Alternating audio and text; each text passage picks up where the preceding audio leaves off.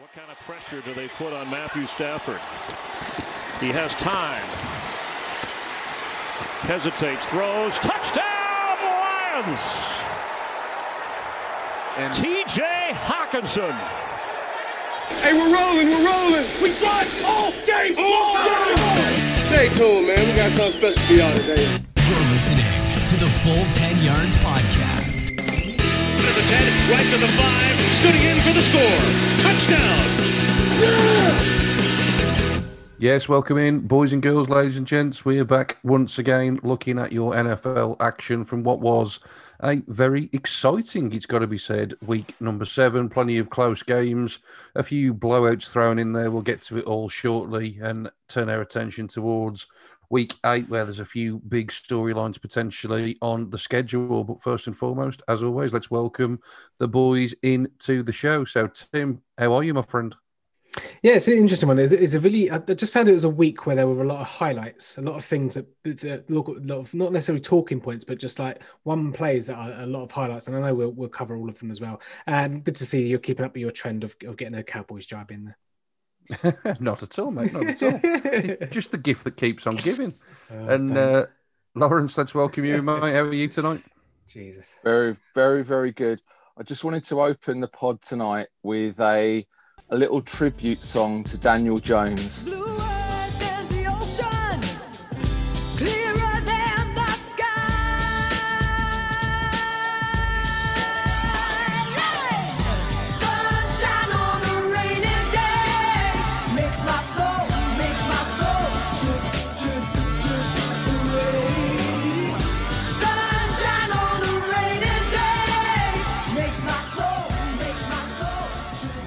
Hey, I'll tell you what, for all the stick that Daniel Jones has got since Thursday night, Todd Gurley should have took some lessons from him, shouldn't he, fellas? Let's be honest. That was one of the single greatest plays that I've ever witnessed in my entire life. And I took immense pleasure in producing the takeaway around that. So I hope people that read the website as well as listen to the podcast have a little chortle when they read the takeaway. Yeah, you know the song you should have done, Lawrence. You should have done what's that song? Who sings that song? What's that coming over the hills? It's Tough Monster. There's plenty that we could choose from, and if there was ever a play to sum up a division, it was certainly that one in the NFC East, wasn't it, fellas? But we'll get to those games in a minute. Let's talk a bit more positively though, and let's talk about quite possibly one of the best games to be flexed into Sunday Night Football prematurely.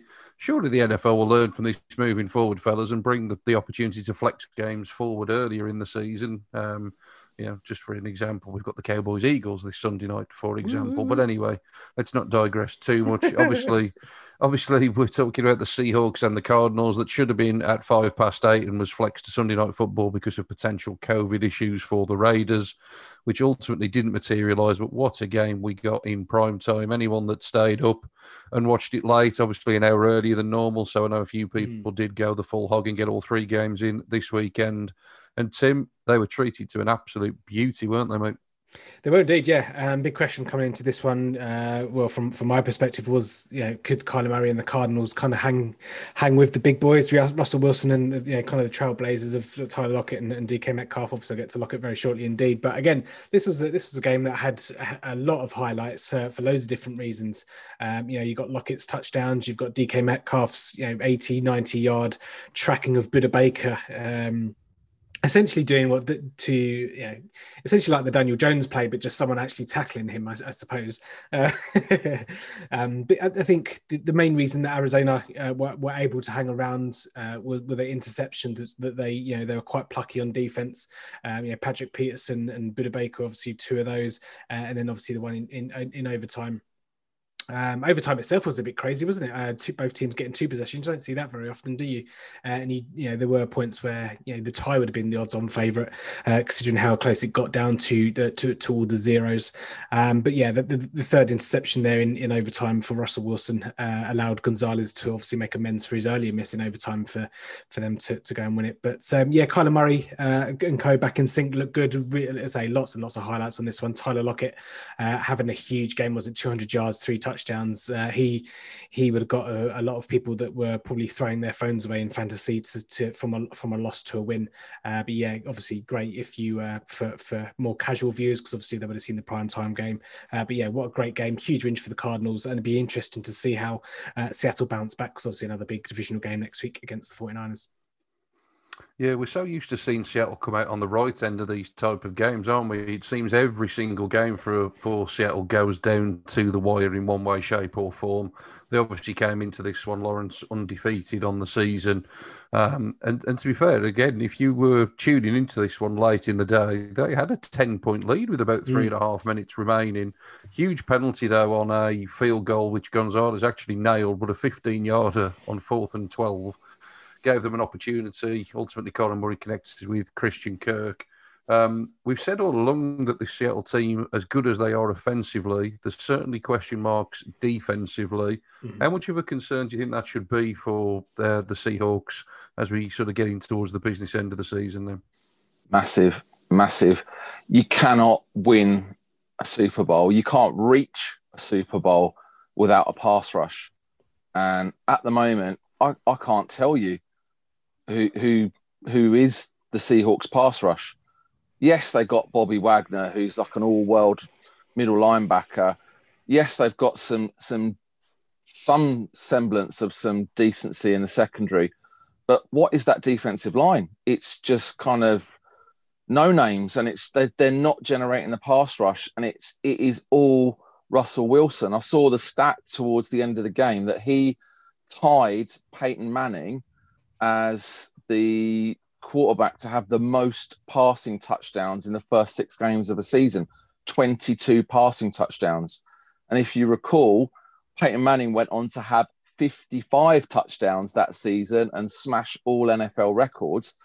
Commentators said that Russell Wilson, with that 22 after 6 weeks, is actually on pace to beat 55 passing touchdowns in a season, which is mind-blowing considering all the stats kind of flowing around that is possible, that he could break the 55 touchdowns in a season record, which everyone loves, those kind of seasonal records when they're kind of near to being broken. So that's going to be a fascinating watch the last 2-3 weeks of the regular season. But yeah, without a pass rush, I think the Seahawks are in trouble when it comes to the business end of the season, when it comes to the playoffs. They can go 14-2 quite handsomely this year. But when it comes to the playoffs, that is where they're going to get found out. So yeah, I do have concerns. Did anyone else think, just on the mention of records, and like all records that could be broken offensively or whatever, do you reckon everyone, say years and years from now, people will refer back to this and say, the record since 2020, the COVID year? Do you reckon, obviously, you get the strike year and you get this, that, and the other year. Do you reckon that they'll always caveat any records broken this season by the COVID year? There's I think that comes into play a little bit more if there's a point where that regular season actually gets screwed. Because at the moment, we're still hanging in there for every team to play 16 regular season games.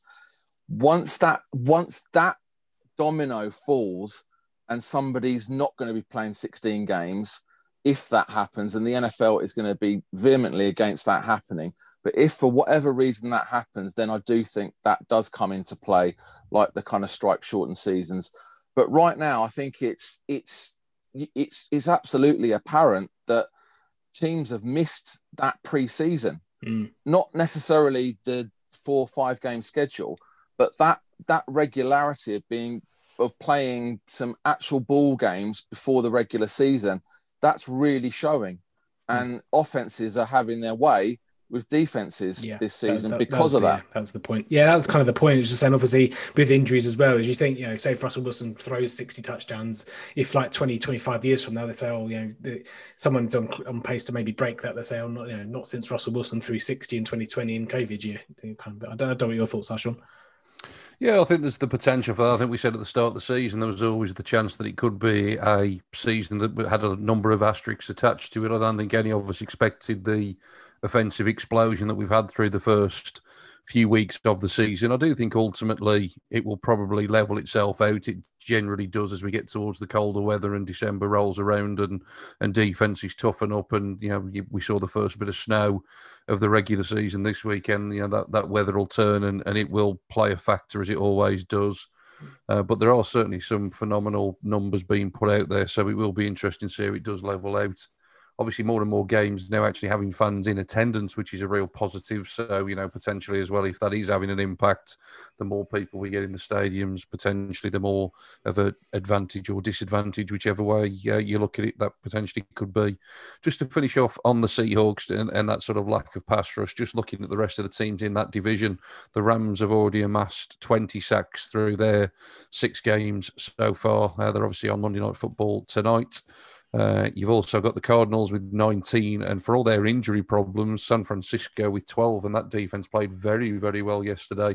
Robert Saleh working, let's be honest, with a bunch of backups there and still some pretty good defense on show from the 49ers. So certainly some work for the Seahawks to do.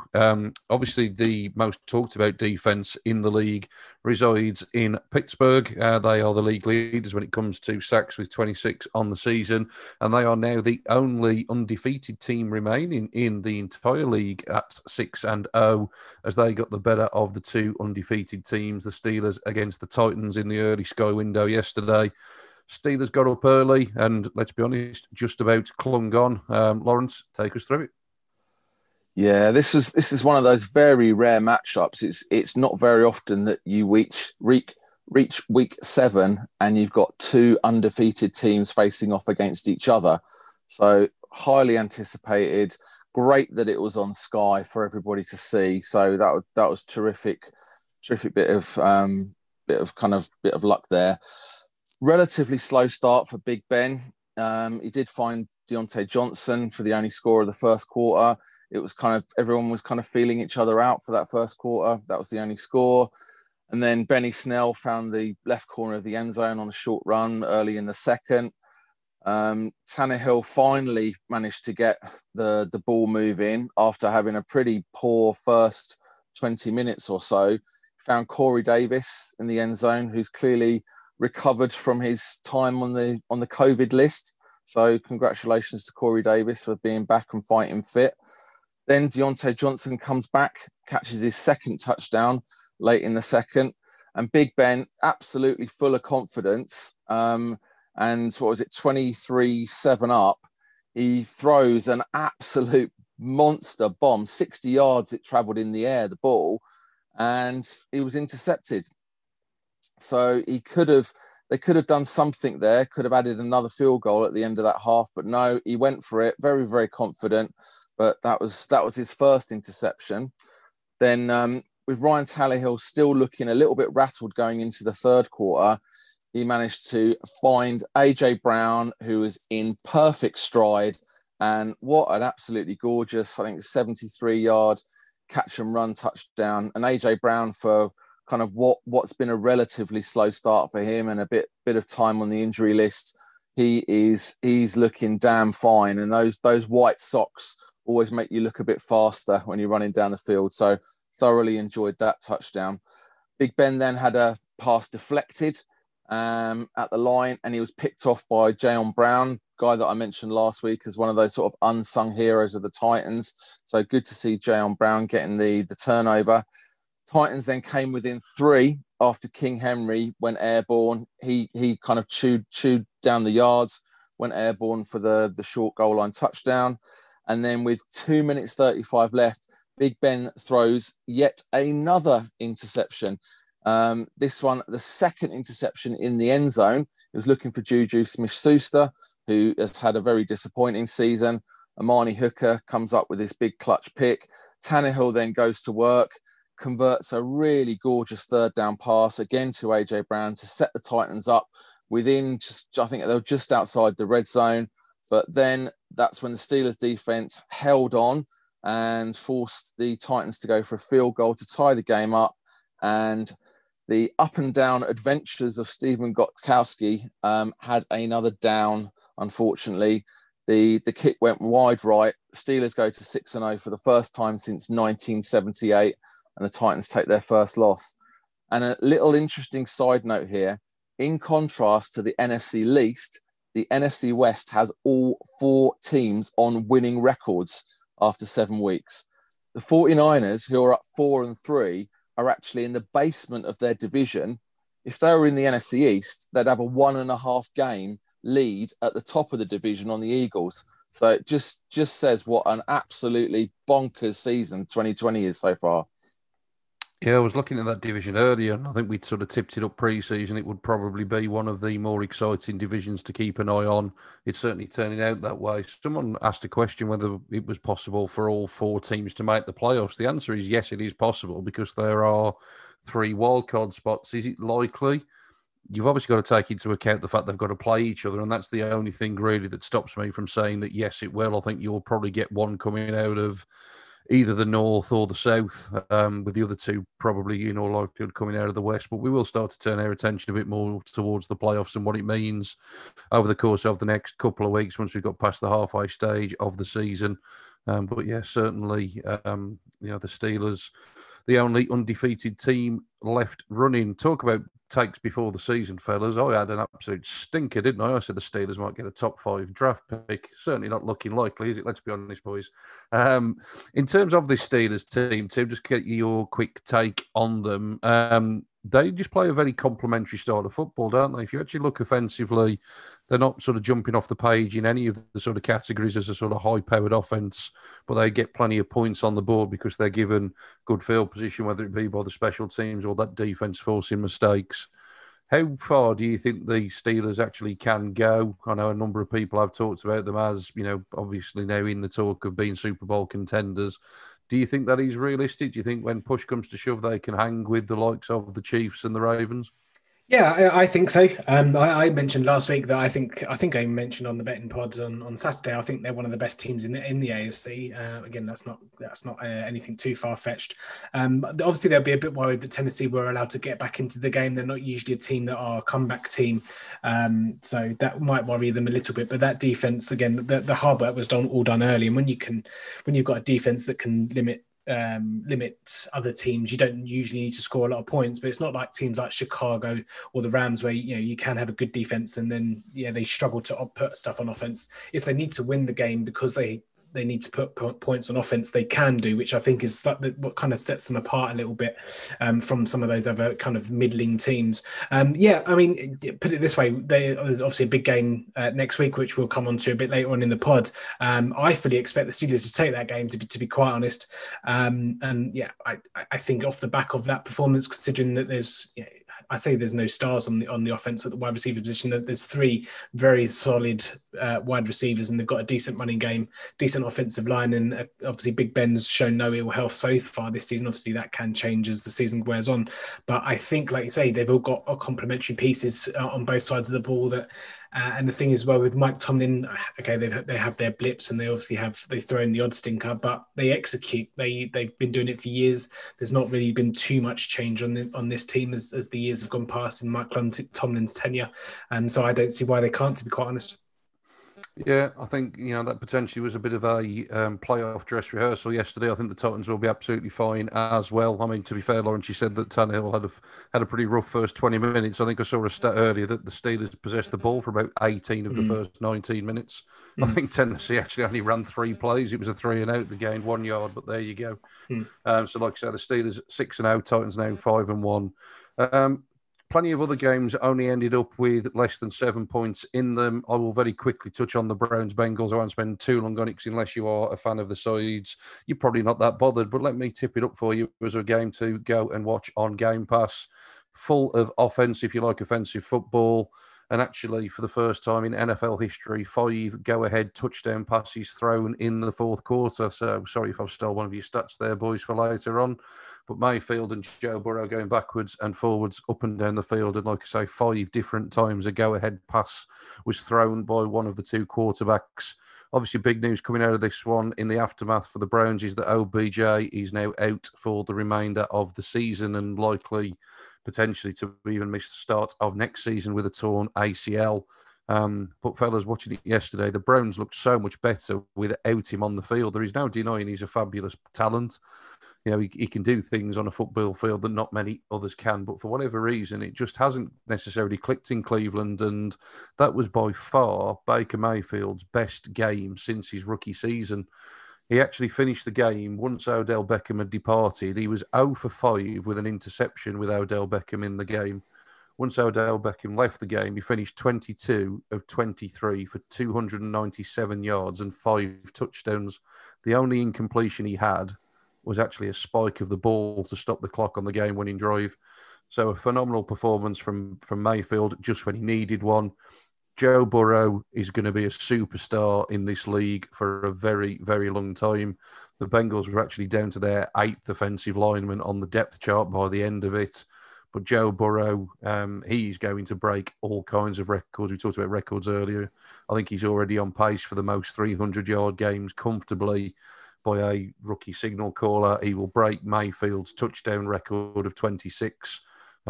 Joe Burrow is going to be a very good player in this league for a long, long, long time.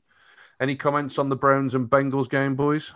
Yeah, just obviously you mentioned there that the biggest storyline was obviously OBJ's ACL tear, but surely I don't know if any of you boys are looking for a new place or a new house in the Cincinnati area. I heard Carlos Dunlap's got a place going. yeah, very bizarre tweet. Oh, you know what, all joking aside, very bizarre timing if you ask me. Like I just said, that they have certainly found their guy there in Joe Burrow, and maybe Carlos Dunlap feels that he's not got too long left, maybe another, end of this season, maybe another season or two, and maybe he doesn't think the Bengals are going to get to where he wants to be in that time. But, for me, certainly it's a franchise that's sort of trending upwards. I would want to be around if I was on the Cincinnati roster, but then again, who knows what's going through Carlos Dunlap's mind? Lawrence, you're sporting a Bengals cap this evening, so I think you're going through all the AFC North.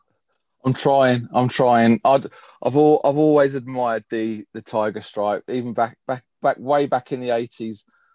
Seeing that end zone and seeing the Ickey shuffle and the Bengals with Boomer Esiason back in the day. So I've always had a soft spot for the Bengals going way, way back. I did want to give one little comment. Obviously, with OBJ going down, it's giving a big opportunity to some other guys. And one of the Browns receivers that I have always admired since he's sort of joined the league, but never really had that massive opportunity to shine, is Rashard Higgins. And I've always felt that he has absolutely huge potential. But when he was sitting behind OBJ, Austin Hooper, who they paid a lot of money for, so they needed to throw him the ball, and Jarvis Landry, who is a catch monster. You're thinking, when is he going to get that opportunity? That opportunity is right now. He led the Browns in catches and yards on Sunday, 110 yards, 18.3 a catch.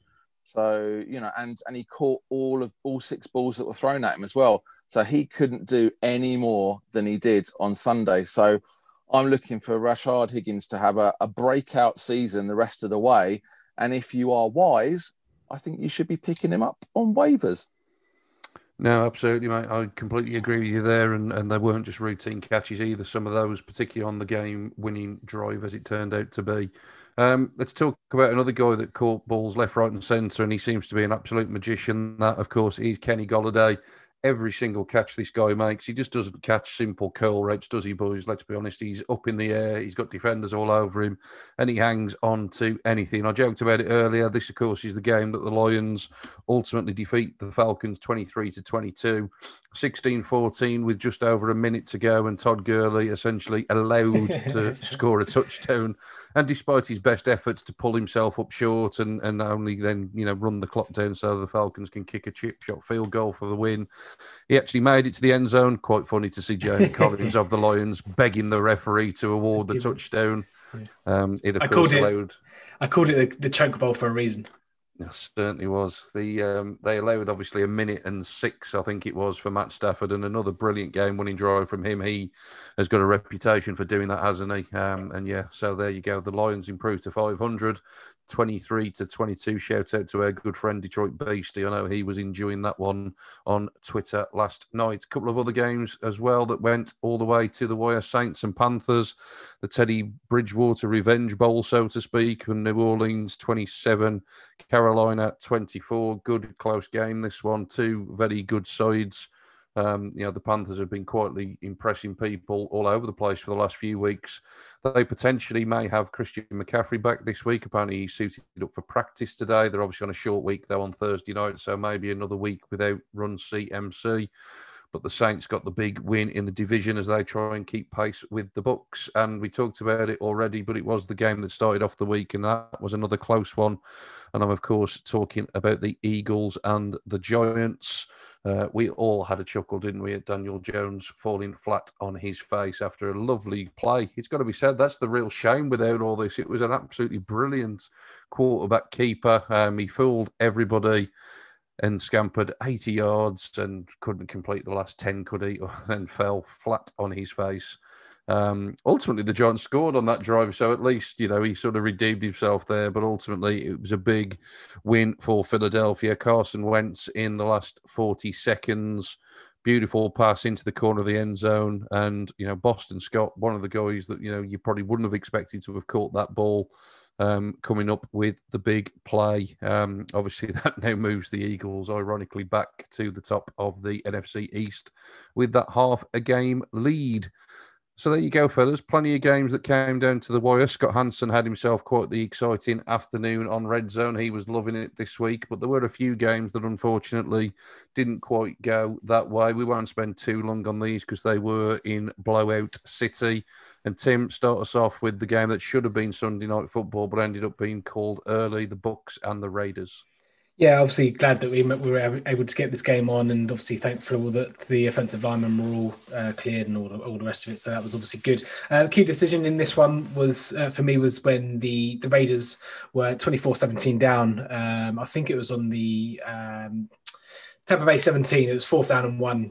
John Gruden decides to go for the field goal to make it 24-20. And then after that, kind of the Tampa Bay Buccaneers then blew them away. So you kind of feel like... considering the Tampa Bay Buccaneers, the offense certainly seems to be kind of starting to find its groove, shall we say, and starting to put up points and starting to look quite slick and I would say a well-oiled machine. You'd think probably maybe go for it there if it's 4th and 1 on the Tampa Bay 17. The interception after that when they were chasing Antoine Winfield Jr. When they were down 11, that was kind of the final nail in that coffin. A lot of noise obviously coming out of this game. Nelson Aguilar making the headlines for catching absolutely everything. Obviously, that's not something he did in Philadelphia. But obviously, it was his tip that led to that Antoine Winfield Jr. Interception as well. So obviously, he's not catching absolutely everything. But he ended up the day with over 100 yards. So I'll be interested to see if you do that on the quiz on this week. And the touchdown as well. But yeah, like I say, Tampa Bay side of things, they're starting to get their motors on a little bit, starting to kind of build up a head of steam. Gronkowski getting a bit more action. Tom Brady some absolute lasers to Scott Miller. But on the defense side as well, Devin White had a huge couple of hits on Derek Carr, which I'm sure he's kind of nursing this morning. So again, if you get a chance to go and see those, I think one was on a 4th down and one was on a kind of a scramble from Carr as well. But it was on the offense, back on the offense for Tampa Bay. Interesting mix up in the backfield. Obviously, it's been Ronald Jones's for the last couple of weeks with Leonard Fournette has been out, but Fournette came back this week and pretty much split the backfield with Ronald Jones. So I'm sure that's to the delight of all the fantasy owners out there for people that have got either of those two.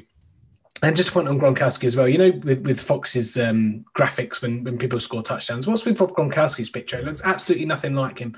I mean, I don't know what it looks like, but it's absolutely ridiculous. I don't know if you've seen it already, but yeah, I'm not quite sure about that one. And then also something you don't see every day. I looking at the stats in this game, and I saw that Jeff Heath popped up. That's former Dallas Cowboys safety Jeff Heath, actually registered a carry for 1 yard. I don't actually remember seeing that play, and I don't know if it was on a goal line or anything like that, but yeah. You don't see that very often. I had to kind of double take to see what that was all about. Yeah, so Jeff Heath on the registering 1 yard for 1 carry, which is more than Devon. I think he was not quite as good as Devonta Freeman's performance. You talk about Jeff Heath and his contribution offensive. Let's talk about the big addition that's coming into this Bucs offense. For week 8 and beyond. when it was sort of talked about 10 days ago that, Antonio Brown's nearly due for reinstatement, I kind of just listened to that news and thought, yeah, he's been forgotten about. No one's going to re-sign him, surely to God. And then all of a sudden, he's now back on a roster. Let's face it, he's going to a really, really good situation here, isn't he? It's already a team that we've said is stacked offensively. Lawrence, you're nodding along. Are you a fan of the move? I wasn't a fan of Antonio Brown's behaviour in the last 18 months because some of it's been pretty criminal.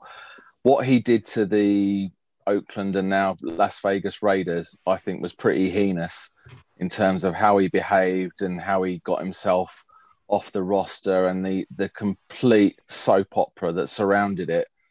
But if we forget all of that and we look at him as in terms of pure talent, yeah, he is an incredible wide receiver. He is a Hall of Fame wide receiver. He's been out of the game for a year and a half, and the last time he did suit up, it was for the Patriots for that one game. So, and we talk about the power, and obviously Bruce Arians might think he's got the power, but it's really kind of Tom Brady at the moment who has the power in Tampa, and he wanted Antonio Brown. So it was kind of like a rich kid wanting whatever they want for Christmas. It just happens to be that Tom Brady got his Christmas present a couple of months early. So I think it's going to be a fascinating watch. I've picked him up in probably about 25-30% of the fantasy teams that I've owned and just settled him nicely on my bench for people that haven't been having any kind of decent production or that I haven't kind of utilised in the first 7 weeks. So I am absolutely fascinated to see what happens. And yeah, Mike Evans, who's been kind of underperforming because he's been injured and has been sort of barely catching the ball. I bet you my bottom dollar that he's going to step up as soon as Antonio Brown arrives. Chris Godwin seems to be on that rise now back in terms of performing. Gronk is coming into his own. The weapons there are phenomenal, as you say. I think it's a great move for the Buccaneers, but I would put odds on Antonio Brown not making it to the playoffs and something actually happening off the field rather than on the field. So I'm still not convinced that his mental health is in kind of 100% of full order. So we will see what happens. Obviously, with Tom Brady, it is the perfect situation to go into. But I will be watching with bated breath each week in terms of what happens with the Antonio Brown saga of 2020. No, absolutely, mate. You said there the last time we saw him suiting up was obviously in New England, and we talked about Tom Brady winning his sort of power battle in Tampa Bay. We talked a lot, didn't we, in the off-season, who would come out on top in terms of that battle, if you like, between Bill Belichick and Tom Brady. I'm sure Bill Belichick is going to come and have his day, don't get me wrong. It's not right the New England Patriots off after a poor performance, but, this was terribly poor, particularly by New England standards, wasn't it? Blown out at home by the 49ers, 33-6, Lawrence. Alarm bells ringing? Oh, my goodness. The second sky dish served up was in absolutely nowhere near as exciting as the first. And it was the Patriots who were impersonating someone burning a frozen pizza, whilst it was the 49ers serving up some golden chicken nuggets with a side salad of humble pie. I think even with all the major injuries the 49ers have suffered, they seem to be growing in stature right now, week by week. After that meltdown 2 weeks ago against Fitzmagic's Dolphins, 49ers have now beaten the Rams and the Patriots, which is, pretty good going, however you look at it. It was a return to the East Coast for Niners quarterback Jimmy Garoppolo, former Belichick second-round pick, who was never going to replace Tom Brady at the time. So he made the absolute right move coming over to the West Coast. Let's just look at some facts here from this game. The last 3 weeks for the Patriots, in fact, the Patriots have scored 28 points in their last 3 games. That is the most un-Patriots-like thing you can possibly imagine. I mean, the game itself didn't feature a single passing touchdown, a total of 6 interceptions, and Cam Newton was actually benched after throwing his third pick, with replacement Jarrett Stidham faring absolutely no better, throwing a pick himself. And if you look at the actual quarterback ratings, whilst Cam Newton's was low, Stidham's was actually a tiny bit lower in the kind of upper 30s. So pretty dreadful performances all round.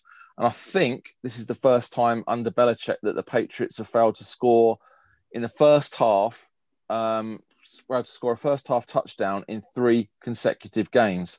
That just never happens.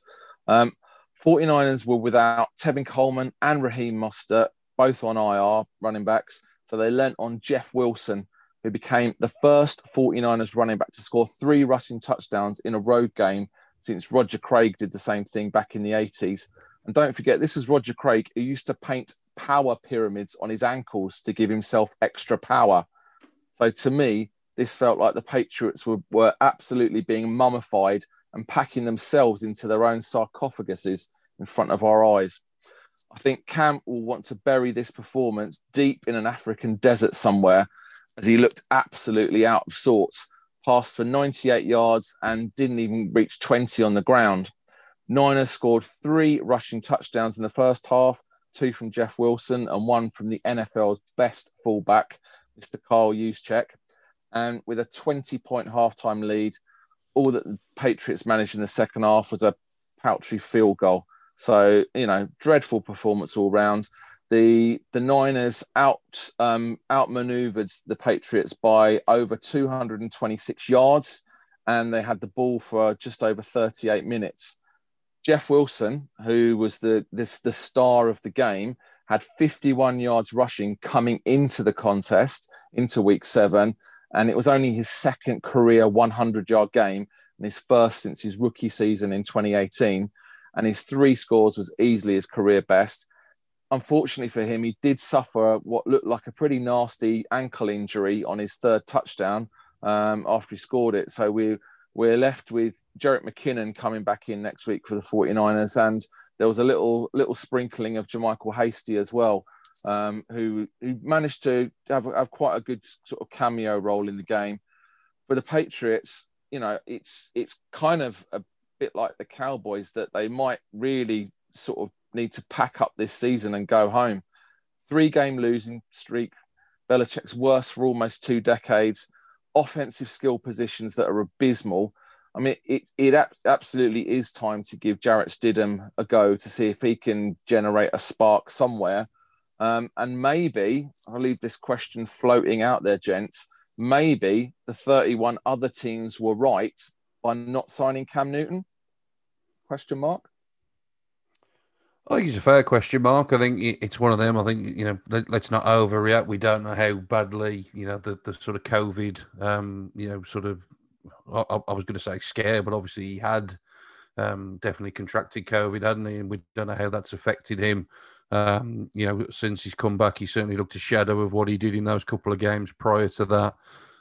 He's certainly not getting it done through the air. But we've talked about this a few times, fellas. If you actually look at this depth chart and you look at the players that are on there, I don't care who you put at quarterback, they're going to have a difficult time really getting a tune out of this offense. So big problems in New England. No such problems for the champs, the Chiefs, on the road in the first snow game of the year. They absolutely beat up on the Denver Broncos, 43 points to 16. And if I told you, fellas, it was 43-16 and the Chiefs' offense didn't exactly click on all cylinders, you would think I was a little bit stupid, wouldn't you? But that is the reality of this game. Defensive touchdown, special teams touchdown. Big shout out to good old Boyd Pringle, one of our favourites on the show. We do love a bit of Pringle. 102 yards to the house on the longest play from scrimmage in the NFL this year. And for Denver, off the back of an impressive win in New England, well, we thought it was impressive. Maybe this week has maybe had to make us rethink how impressive that victory actually was. A real poor performance here, marred by turnovers, 4 turnovers on the day. Drew Lock not looking good at all. Patrick Mahomes actually even was taken out of this game, and Chad Henne was taking snaps at quarterback for the Chiefs. That's how much of a blowout it was. Le'Veon Bell, his first carry as a Chief was 16 yards, which ironically was as long as his second longest carry in a season and a half with the Jets. I believe his longest run with the Jets was 19 yards, fellas. That is absolutely ridiculous for a player of his class and quality. I'm sure he will find himself a nice role in this Chiefs offense. But as I say, it wasn't a day really that the offense needed to really do an awful lot. Do you know who they're playing next week, Sean? Who, the Chiefs? Yeah. If I could give you any team, right, and you just talked about Le'Veon Bell, who do you think they're playing next week? Yeah, they're playing the Jets, aren't they? Yeah. I wonder what the spread is going to be on that game, fella. Do we reckon?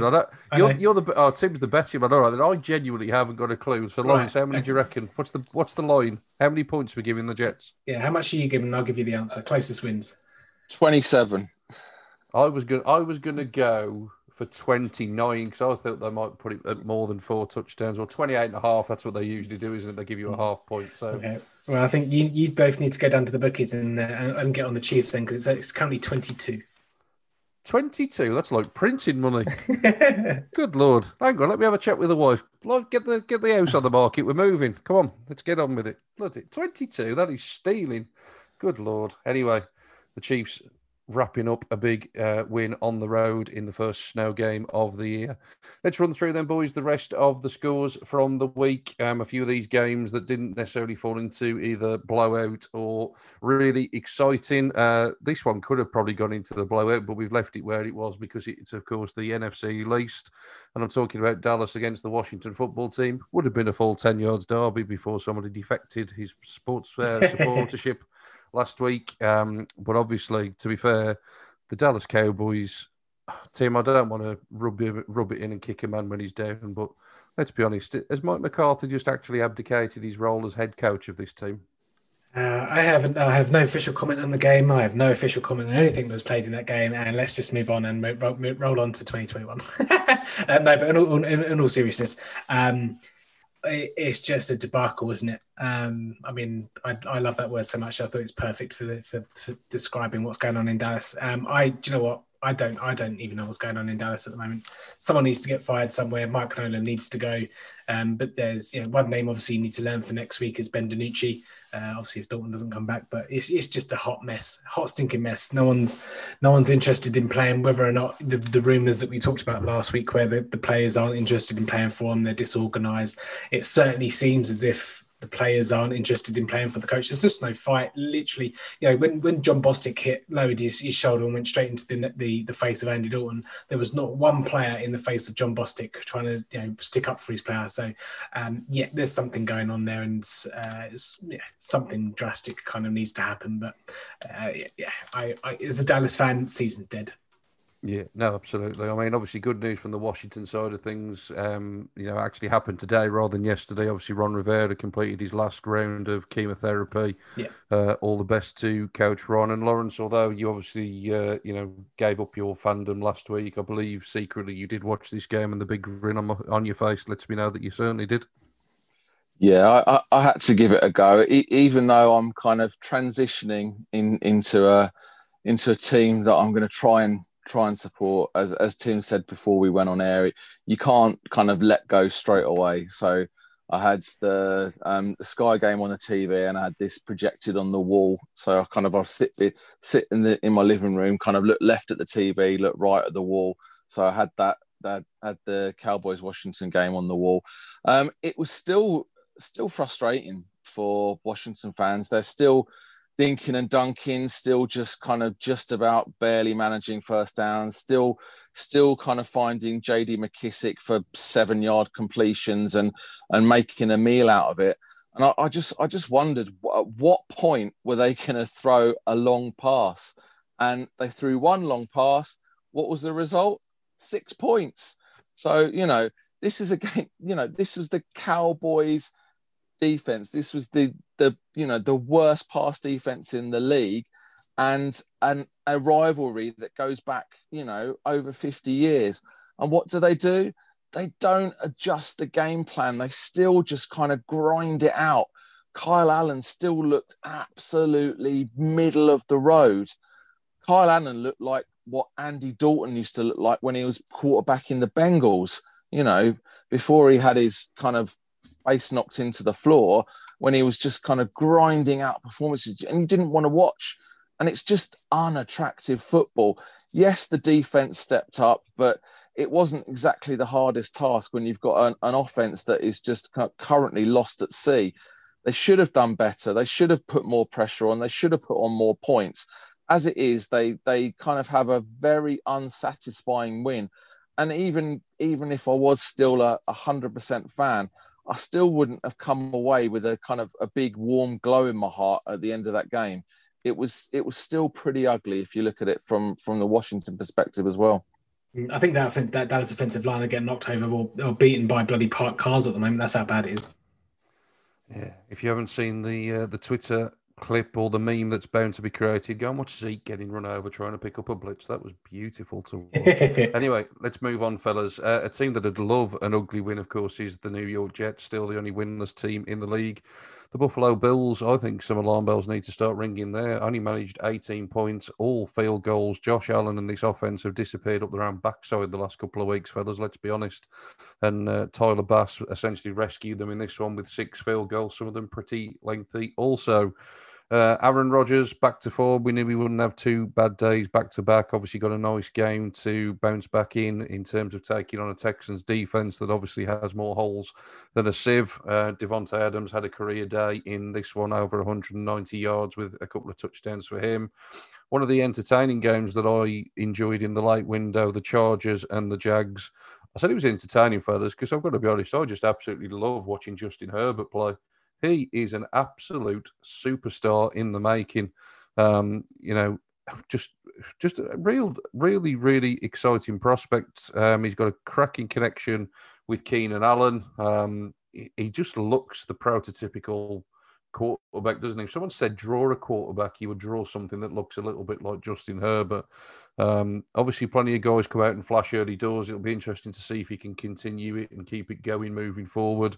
Obviously, the quarterback on the other side of the field is one of those that came on and flashed instantly, but obviously now question marks are being raised. I've heard whispers that he may well actually be finding his way to the bench in the not-too-distant future. I think that's a little bit harsh when the defense is giving up as many points as it is. You know, I think the Jags have got much more problems on that side of the ball compared to what they have offensively. But the Chargers win this one 39-29. They had us all a bit worried. I think a few of us in the full 10 yards were playing the Chargers in the Survivor League, but they just about clung on. Talking about playing in Survivor Leagues or Pick'em Leagues, just an update on our full 10 yards Pick'em. Good week for LOL 3000, who managed an impressive 11 out of 12 correct selections, just missed out on the Seahawks, which I'm sure many people probably did. David, too, he's a name that we're mentioning every week, aren't we, fellas? His lead at the top, though, cut to 3 points by said LOL 3000. LOL 3000 is Lawrence. I actually know him. So, yeah, well done to him. If you well done indeed. If you are listening and you haven't entered and you're thinking, what the bloody hell are they going on about?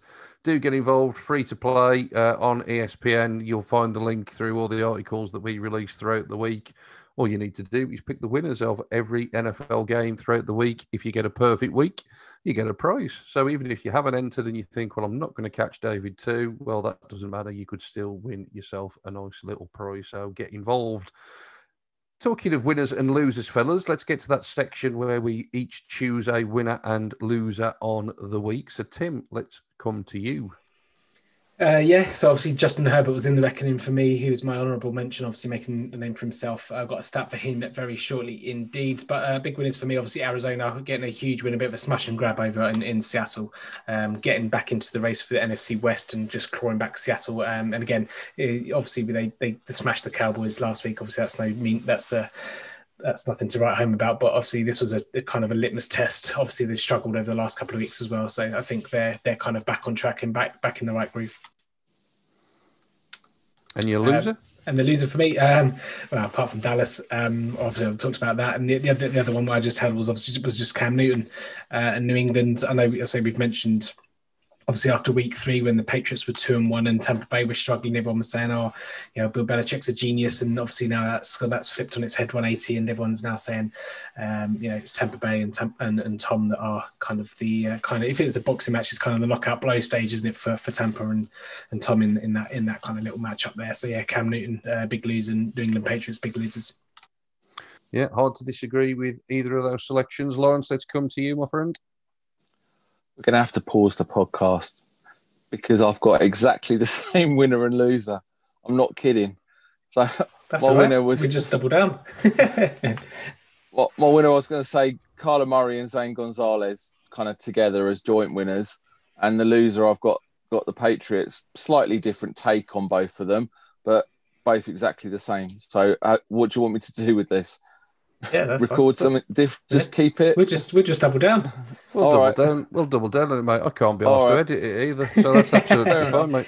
That's absolutely fine. I will throw in something different then, fellas. For the same sort of reasoning, my winner for the week, although we didn't mention him too much when we talked about the game because a lot of it was done on the ground, but I'm going to give a shout out to Jimmy Garoppolo. I think that was a huge win for him personally to go on the road, essentially to the building that dumped him all those years ago now.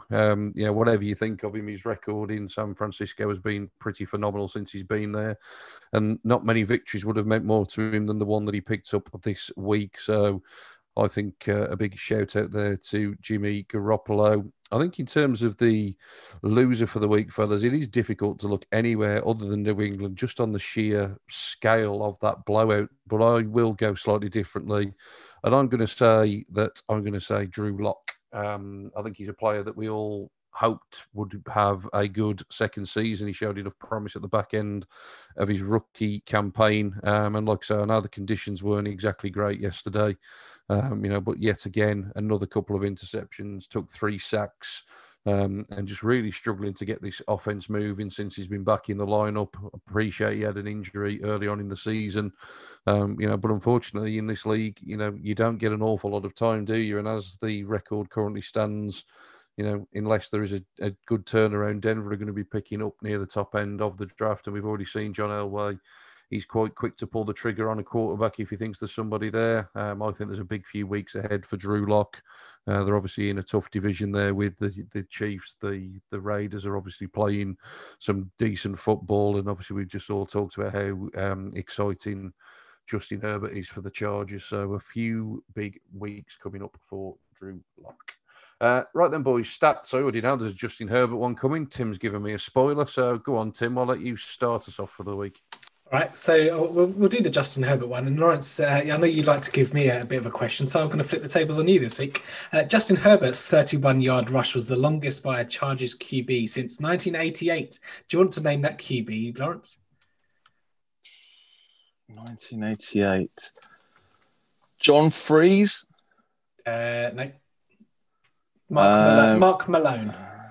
Mark Malone, who spent more time with the Pittsburgh Steelers and was a backup. So I'm very familiar with Mark Malone's. More as a Pittsburgh Steeler than a San Diego Charger. That must have been at a later point in Mark Malone's career. Yeah, there we go. 36 yards he did in 1988, and Justin Herbert 31, obviously, the longest since then. Which is actually quite surprising considering Tyrod Taylor was there. Has been there for a little. Was obviously there at the start of the season, but yeah. Yeah, it does help that Philip Rivers has probably got 31 rushing yards in his career, let alone in one attempt, to be fair. Lawrence, it has to be your first one, buddy. Here we go. So bear with us on this one. Matthew Stafford is one of only 6 quarterbacks to have twice managed to pass for a touchdown in the last 10 seconds of a game when trailing by 8 or less. So his miracle sidearm pass to tight end TJ Hawkinson was part of an incredibly tight finish. 6 players have performed this feat. 2 are retired. I'll give you those, Tim Couch and Matt Castle. So, gents, can you name the 3 players that were in action last weekend who have twice managed to pass for a touchdown in the last 10 seconds of a game when down by 8 or less? Tom Brady. No. Kyler Murray. No. Russell Wilson. No. No, we can't. No. Go on, Tim. One more guess, Tim, and then I'll give you the 3. Jesus. Deshaun Watson. No, it was Aaron Rodgers. Gonna go, bloody Aaron Rodgers. Kind of obvious. Ryan Tannehill, less obvious. And then the absolute least obvious, Andy Dalton. We could have been here till next Monday, and I don't think we would have got Andy Dalton, would we? So, yeah, a bit of an exclusive group. Look, so Matt Stafford has got a fabulous record, it's got to be said, in terms of fourth quarter comebacks. You might say something about how bad the Lions have been down the years, to be fair, that he's got so many. But, yeah, he's pretty good when the game is on the line. All right, Tim, hit us with your second one. Okay, a bit of a fun one here. Mine are all quarterback related as well, and I'll save the best one for last. So Russell Wilson listed at 5'11" and Kyler Murray listed at 5'10". This is the first game in the Super Bowl area in which 2 cute quarterbacks under 6 feet tall have passed both passed for over 250 yards. Little man can get it done. Yeah, absolutely. 2 really exciting quarterbacks. They're going to be around for a little while to come as well, particularly Kyler Murray, obviously. You always forget how long Russell Wilson's already been in the league, but he's still got plenty of years ahead of him anyway. Lawrence, your second one? It's short, sweet, but significant. Despite having a cow, Cam Newton became the first quarterback in NFL history to pass for 30,000 yards and rush for 5,000. Yeah, if ever there was a game for him to get some crumb of comfort, this was obviously the one. So, yeah, congratulations to Cam. Obviously, he'll be looking for plenty more air yards in the coming weeks. Tim, your final one, my friend? Right, here we go. This is the one that brings home the bacon, ladies and gents. Now, you mentioned it earlier in the podcast, Sean, so I don't know. I was hoping you didn't ruin it. You kind of did a little bit. But anyway, you mentioned, obviously, Baker Mayfield. And I've taken on your advice from previous podcasts about going Cleveland Browns friendly. So here we go, pandering to the host. After starting 0-5, he completed these last 22 passes in a row, obviously leading to the game-winning touchdown. Baker Mayfield had a 0.005% chance of completing all those passes, or in layman's term, a 1 in 19,062 chance of completing all those in a row. Now, that's impressive. That is impressive. Not only have you played up to the host, you've actually pulled out a really good stat there as well. I don't know who on earth has calculated that it was a 1 in 19,000 chance, but, I'll take that. It was certainly impressive watching it. And, as we said earlier, I'll tweet you my source. He certainly needed it. He certainly did. Well, then, Lawrence, you're up against him, mate. I have given you 3 weeks' worth of advice to pander to me. One of you has eventually taken the bait. No, 2 of us have taken that advice. Here we go. Come on, then. And there's a little Cowboys tickler at the end of it as well. So here we go. No. No. Double whammy. This is hopefully, you talk about bringing home the bacon. I want the whole roast hog out of this one. In the 21st century, only 8 rookie tight ends have managed a stat line that's included 50 or more yards and 2 touchdowns. This was a feat delivered by the Browns beast, Mr. Harrison Bryant, who I actually managed to put on the vast majority of my Week 7 DraftKings slates because he was only 2.5 million. So I was personally let down by DK Metcalf, who had an absolute rubbish game. But Harrison Bryant was an absolute beast for me. This feat, this 50-plus yards and 2 touchdowns, has been managed twice as a rookie by Rob Gronkowski back in 2010, but it was managed by a Dallas Cowboys rookie 3 times. Tim, who was that Dallas Cowboys tight end that managed that feat 3 times in less than 2 months of a season? In the 21st century? Well, no. Okay. I've got no chance in. Take it back. I'll give you a clue. Oh God. He's won a Super Bowl as a head coach.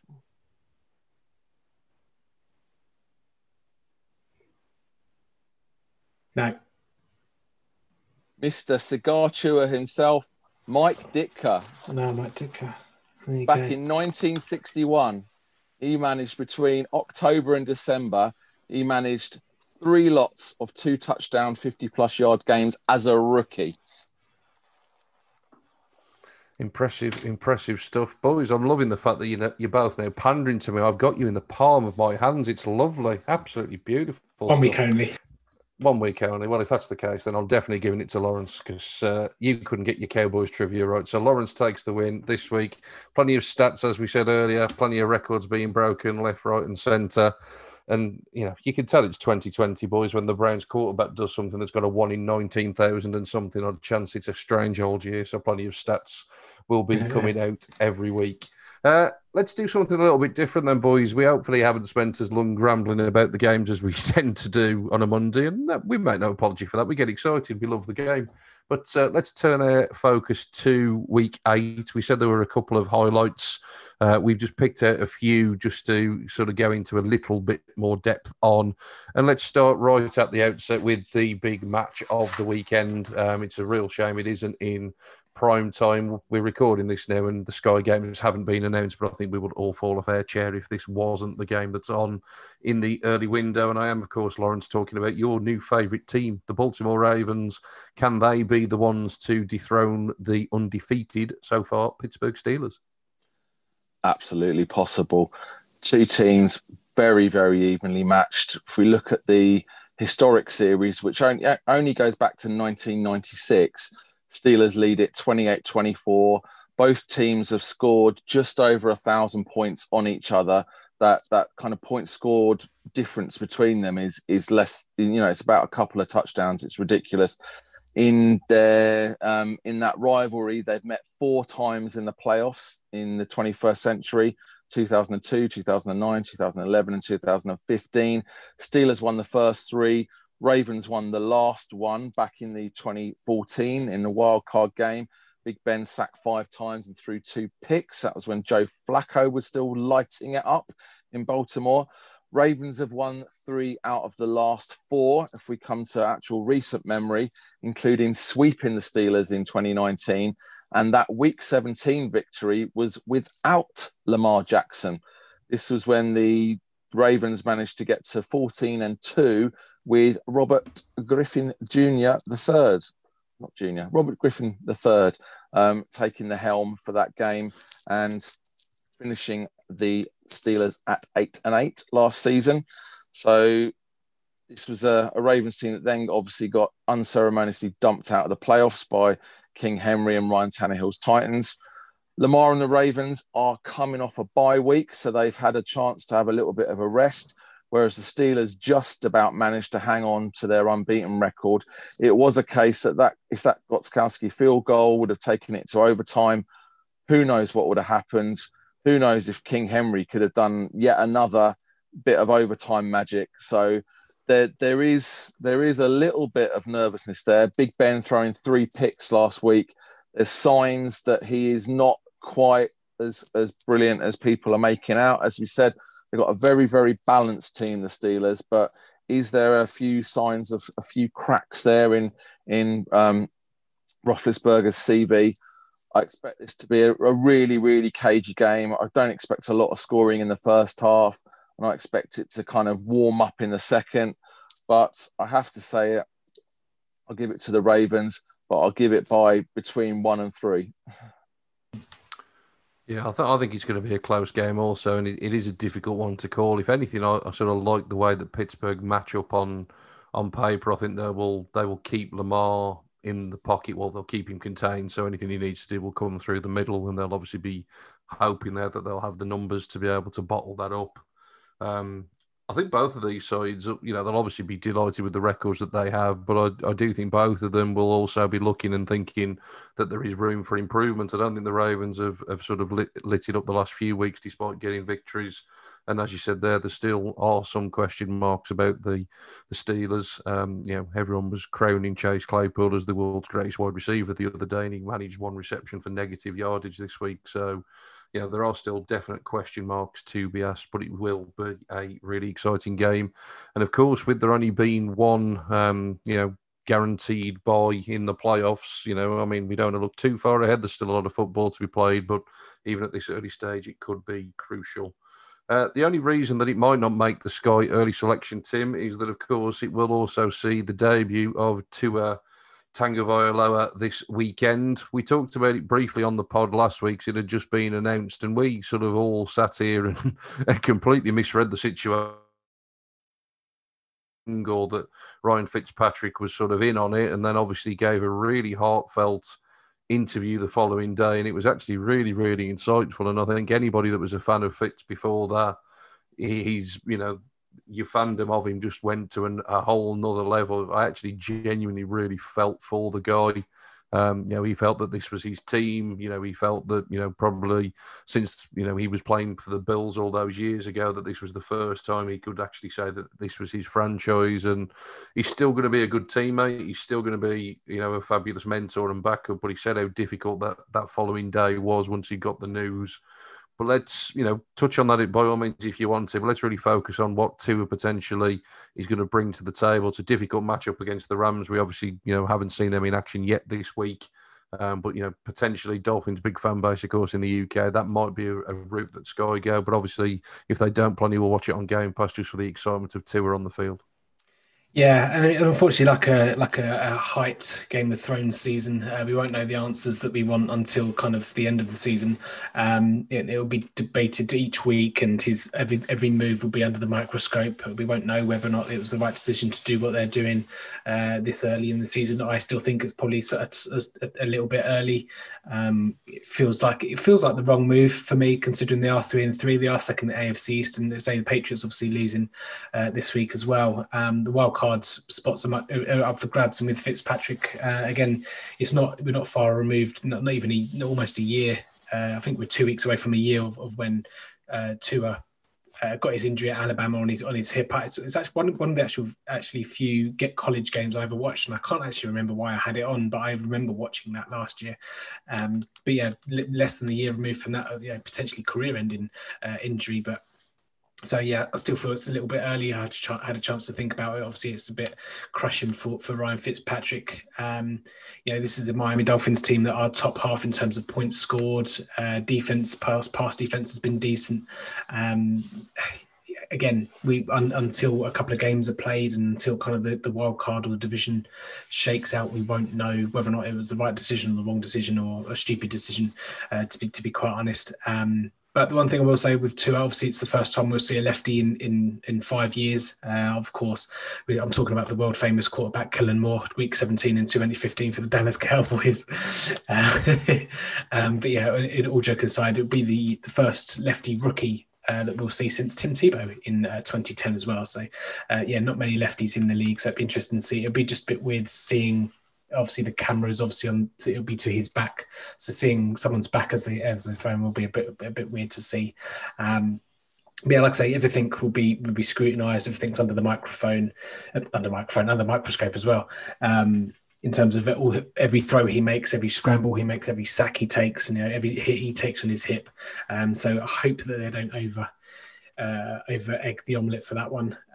But yeah, it's obviously an extra spice added to week 8. They take on the Rams. I'm sure that Tua will love the fact that he'll love like Brian Flores for letting him start off against Aaron Donald, for, steam through his nose and through his ears, raring it a bit to get at him. So it'd be interesting to see how it all pans out.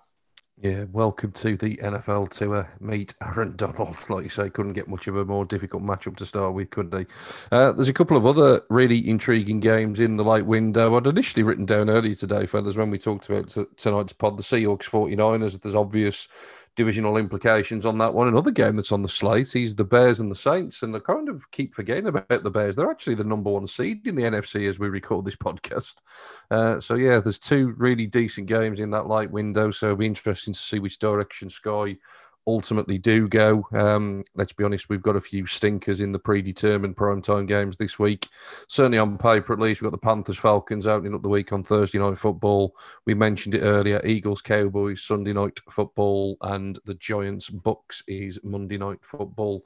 So come on, Sky Sports, do us proud and pick a couple of doozies on the Sunday evening slate. That's going to wrap us up for another edition of the podcast. Be sure to check out all of the articles coming your way over the course of the coming days. Obviously, tomorrow or today, depending on when you're listening, will be Tuesday takeaway day. So obviously get our written thoughts on the week that was, and then we start turning the clock towards another week of action. Obviously, all your preview articles and all of that kind of good stuff, getting you ready for the game day weekend. Obviously, all the boys over in college and fantasy with their regular content throughout the course of the season as well. And myself and Tim will be back in visual form on Thursday for another edition of the Full 10 Questions. Can anybody take Tim down? He's only been beaten once so far this season. So who is going to come and take a go this week? If you want to get involved, get in touch, as always, on Twitter at Full 10 Yards, and we will sort that out and get you lined up. Any closing words for the podcast then, fellas? Lawrence, you started off with some beautiful music for us. Have you got any words of wisdom to say goodbye on? Just wanted to plug a little article that I've put on the Full 10 website around Black History Month, and especially celebrating all of the black quarterbacks that we've had in the entire history of the NFL, going way, way, way back. So from the times of Fritz Pollard right up to the times of Dwayne Haskins. So I think there's been 104 black quarterbacks. So it was great fun to kind of do some research on that and see kind of where we've come to. So, you know, the fact that we've been talking about Russell Wilson and Kyler Murray, you know, we've talked about first, primarily their talent, second of all, their height.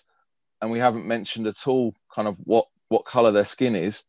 If we would have gone back 30 years, 20 years, that would have been more of a headline. So we've made so much progress as a planet, as NFL fans, that's not even a consideration anymore.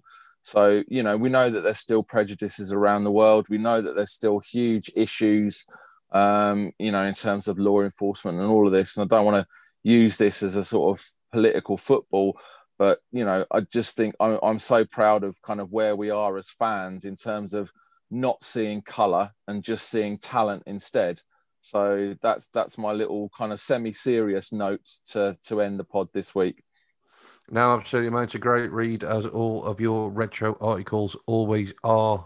If anyone is interested in any of the sort of history of the game or anything like that, get in touch. You know, we are more than happy to go back, research and provide the content.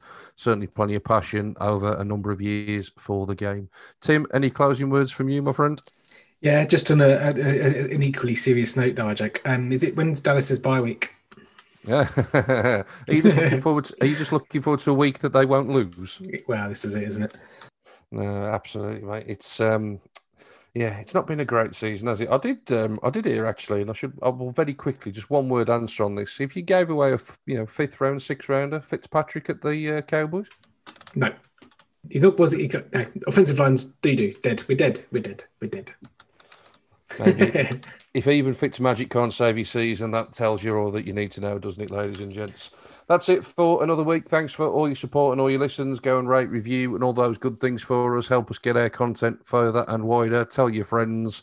We'd love for more and more people to listen to us. We enjoy making the show and I hope you enjoy listening along with us. We'll be back next Monday to review all of the Week 8 action. But until then, from myself, Tim, and Lawrence, in the great words of Kevin Cadle, it's bye-bye for now. Bye-bye. Thanks for listening to the Full 10 Yards podcast. Follow us on Facebook or Twitter at Full 10 Yards, or email the show full10yards@gmail.com.